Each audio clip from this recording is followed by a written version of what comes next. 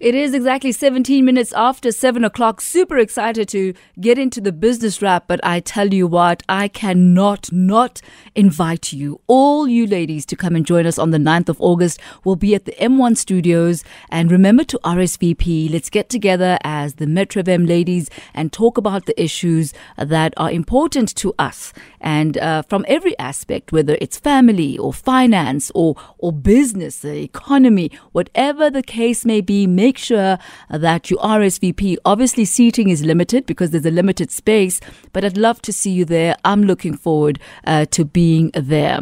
So let's get straight into the business wrap and the business stories for today. Joining us is Akona Mlamleli, Portfolio Manager, 27 Investment Managers. A very good evening to you, Akona. Good to have you with us.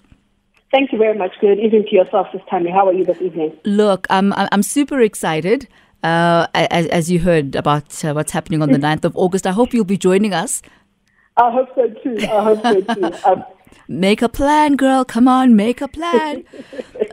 But look, let's get straight into it today. And let's start with Eskom. Eskom has been the bane of South Africans for quite a while now, with the rolling blackouts. We've seen Eskom being spoken about at the state capture inquiry.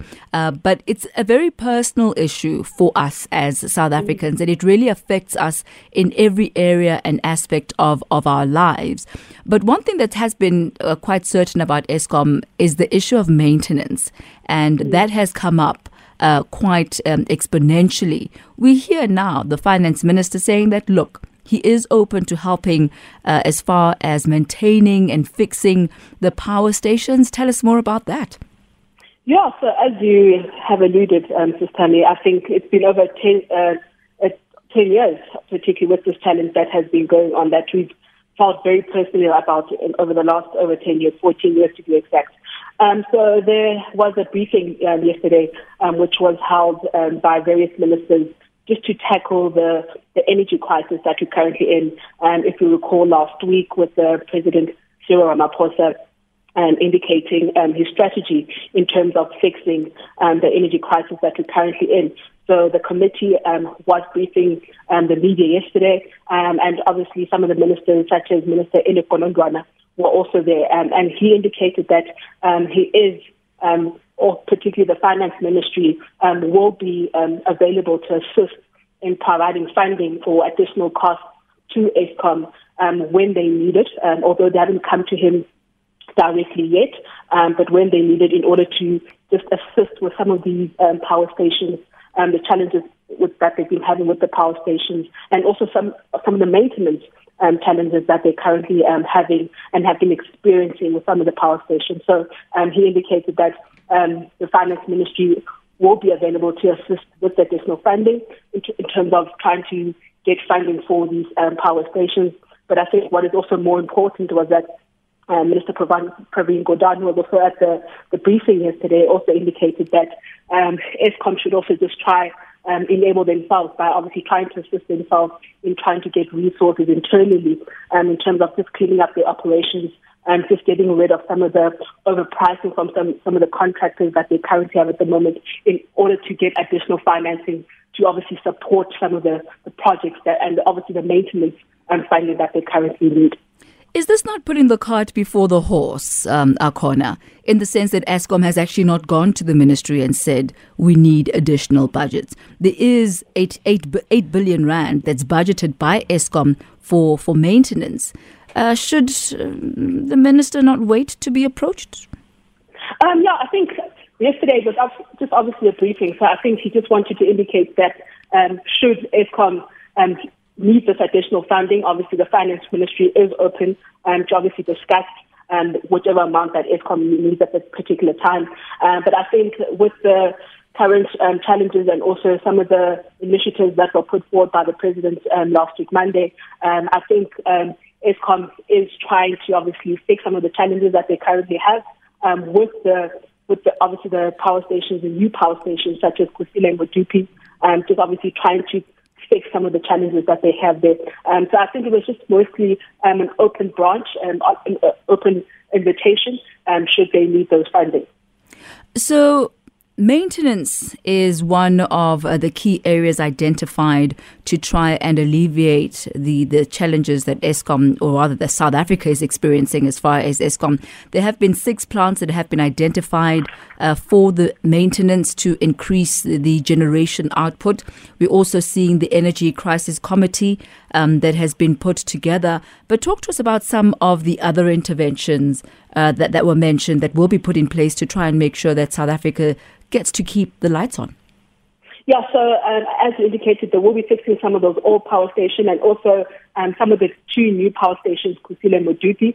But I think one of the initiatives that were brought on by the strategy that was announced by President Ramaphosa was with regards to procurement, for state renewable energy projects and also the gas and battery storage.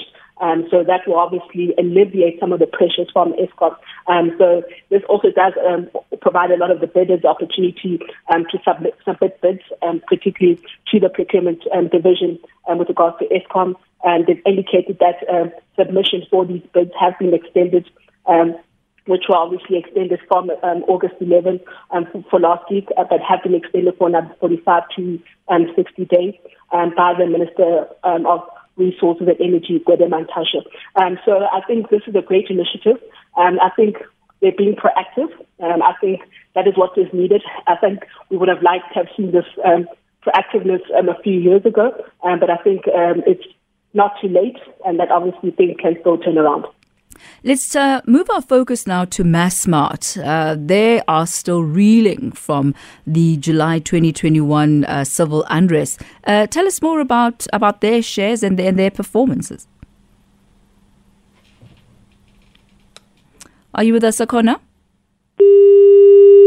Looks like we've lost Akona there for a moment, but we certainly will be trying to get her back as we focus on our business stories for the day. One of the first stories, actually the very first story that we started speaking about was the story of Eskom and the measures that are being put in place as far as making sure that we remain productive as a country. Because you know that when the lights are off, that literally eliminates productivity for the longest time. But Massmart also having announced their results as well. Akona, we've got you back. Let's talk about Massmart and how they are struggling at the moment and still really feeling the effects of the unrest that took place about a year ago. Yeah, so Massmart Holdings, the parent of brands which our listeners may be familiar with, the likes of your Macro, Holders and Gain, came out with an update today indicating that the retailer, particularly for the first half, has experienced losses. So the Massmart, the brands of obviously of those owners indicated that they expect headline loss to obviously increase from at least 51% for the 26 weeks ending June of this year. So this is possibly a loss of approximately 974 million rand from a previous loss of about 645 million rand. So what has contributed particularly to this decline that they're currently seeing? So they indicated that sales, particularly when it comes to general merchandise, that decreased and declined by 1.4%.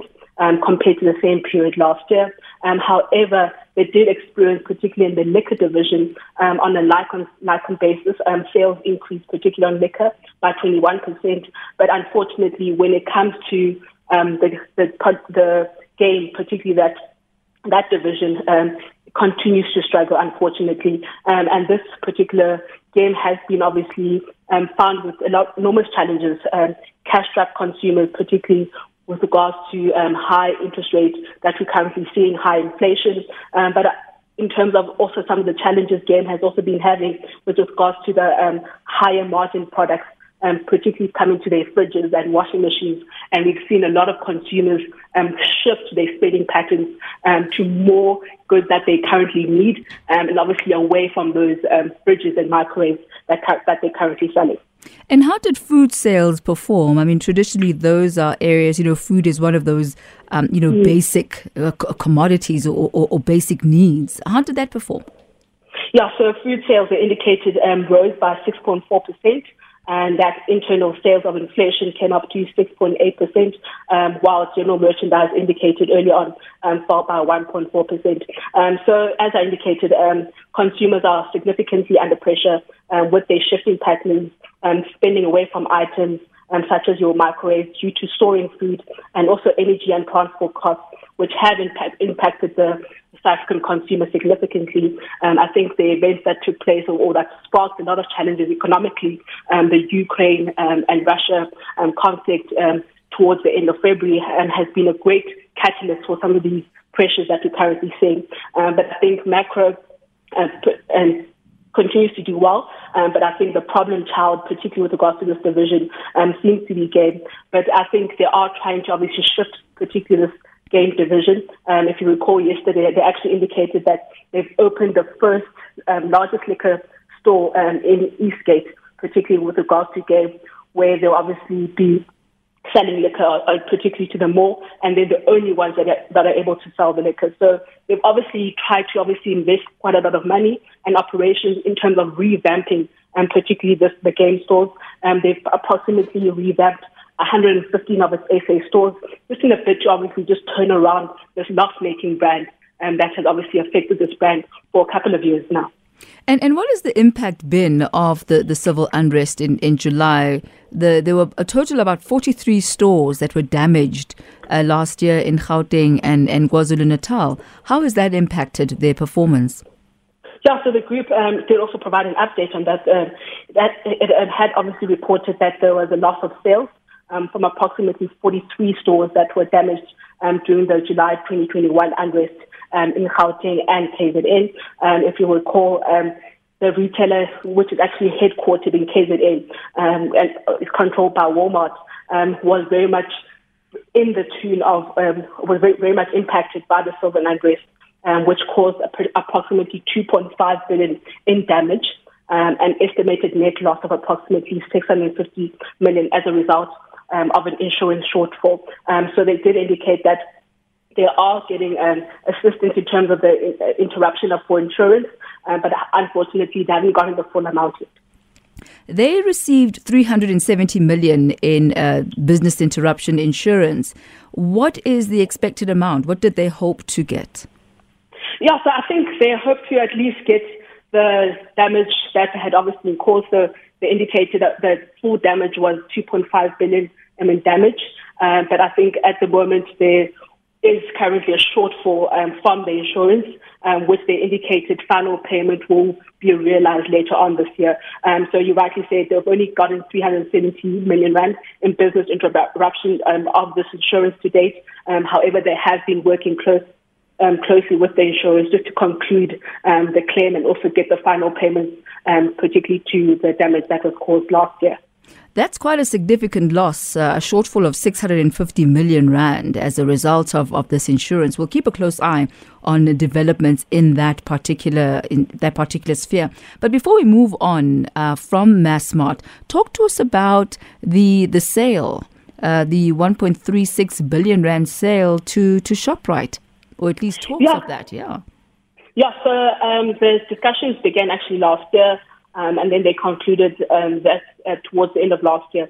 So Massmart had announced last year that it would be selling its fresh foods assets approximately for about 1.36 billion rand in August of last year to ShopRite.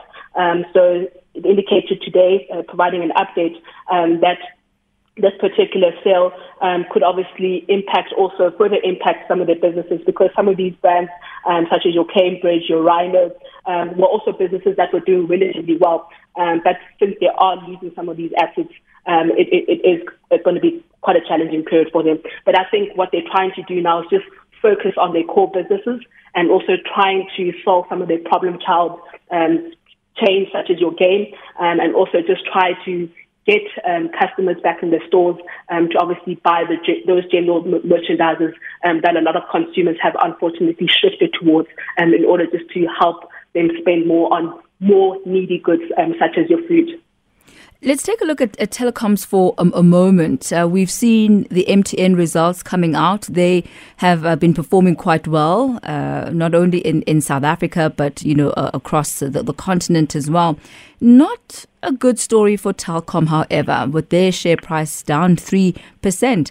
Tell us more about Telkom and what it is that they're currently going through, the pressure.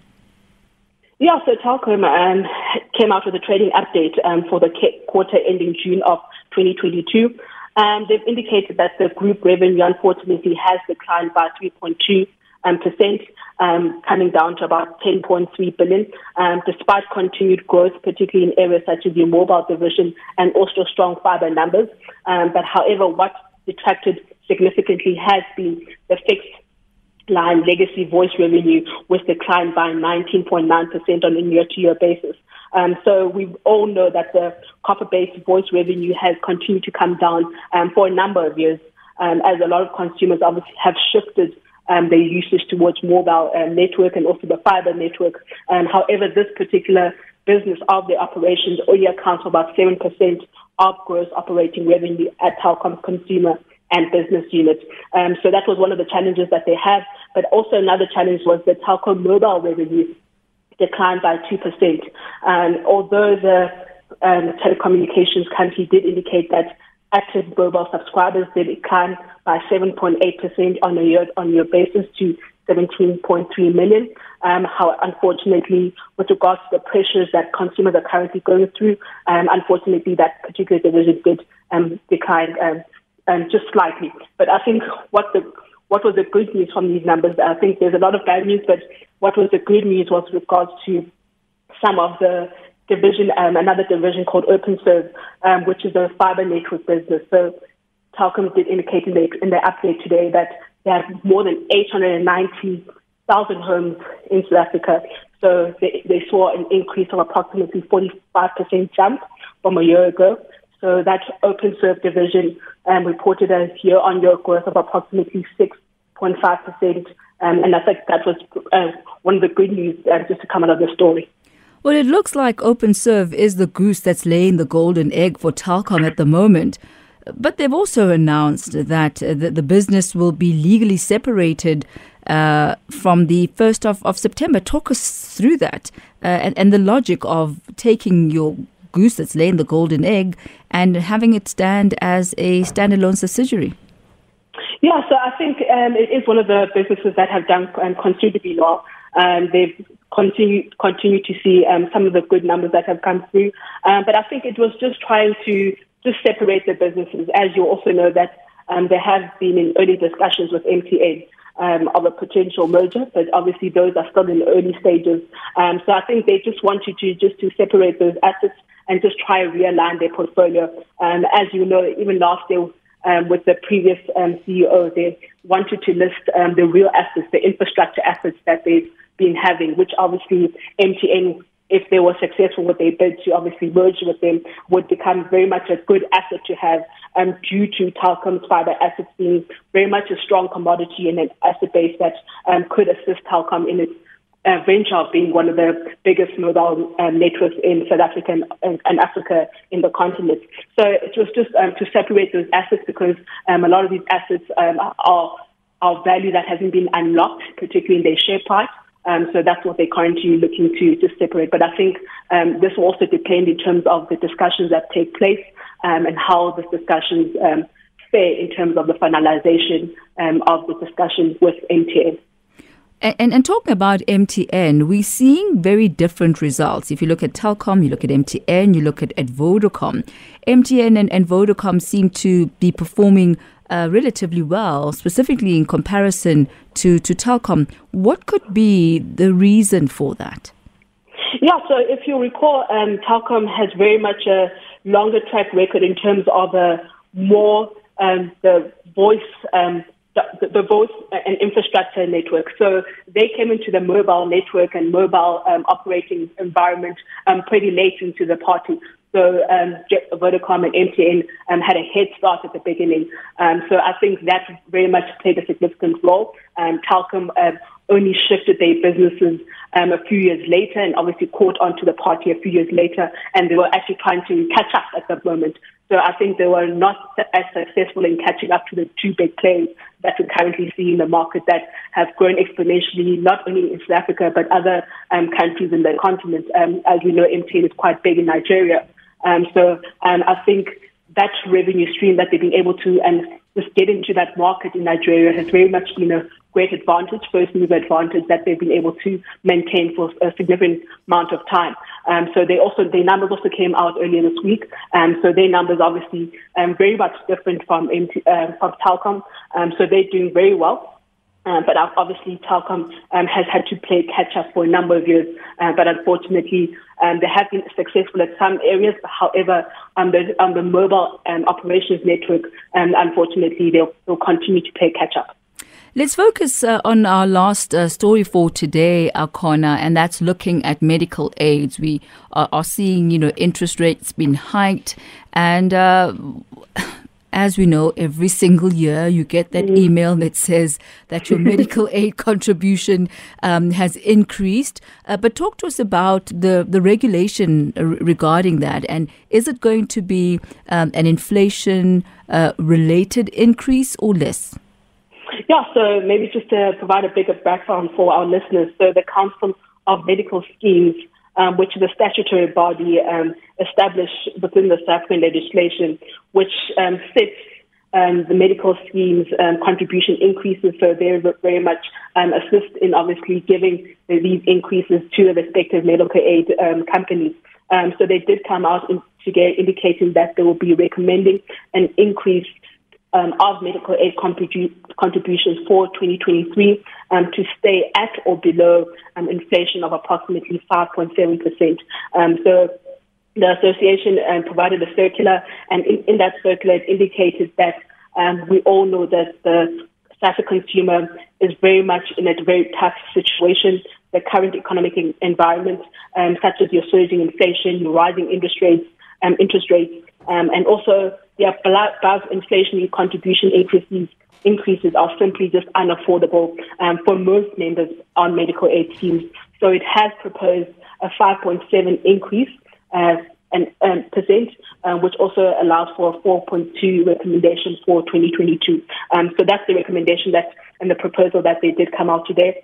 But where did they get these numbers from?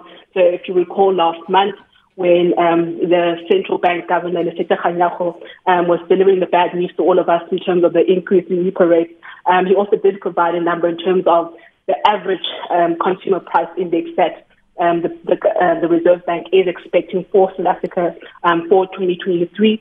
And in that number, it indicated that it expects an average of approximately 5.7% in 2023, and then moderating that average to 4.7% in 2024. Well, Akona Mlamleli, we'll leave it at that for this evening. Thank you so much for a really comprehensive business wrap. I guess the good news, and I don't know if one can really call it good news, with the medical aids, the recommendations for the increase being at 5.7% or less. I guess the ideal situation would be to have no increases at all, because so many people are not even receiving increases at work, and yet everything else is escalating. But that's you're rightly so. And I think that's why we're seeing a lot of the strikes that we've been seeing in the last few weeks, and a lot of pressures, particularly economically. We all wish there wasn't any increases like we saw during the COVID period, but unfortunately these companies are profit-making organizations. They need to deliver to their shareholders, unfortunately. Yep, I guess it's the structure, it's the system that we are in. Akona Mlamleli, thank you so much. You have yourself a great evening and hope to see you on the 9th. Putting you under pressure there. Thank you. That's Akona Mlamleli, Portfolio Manager at 274 Investment Managers.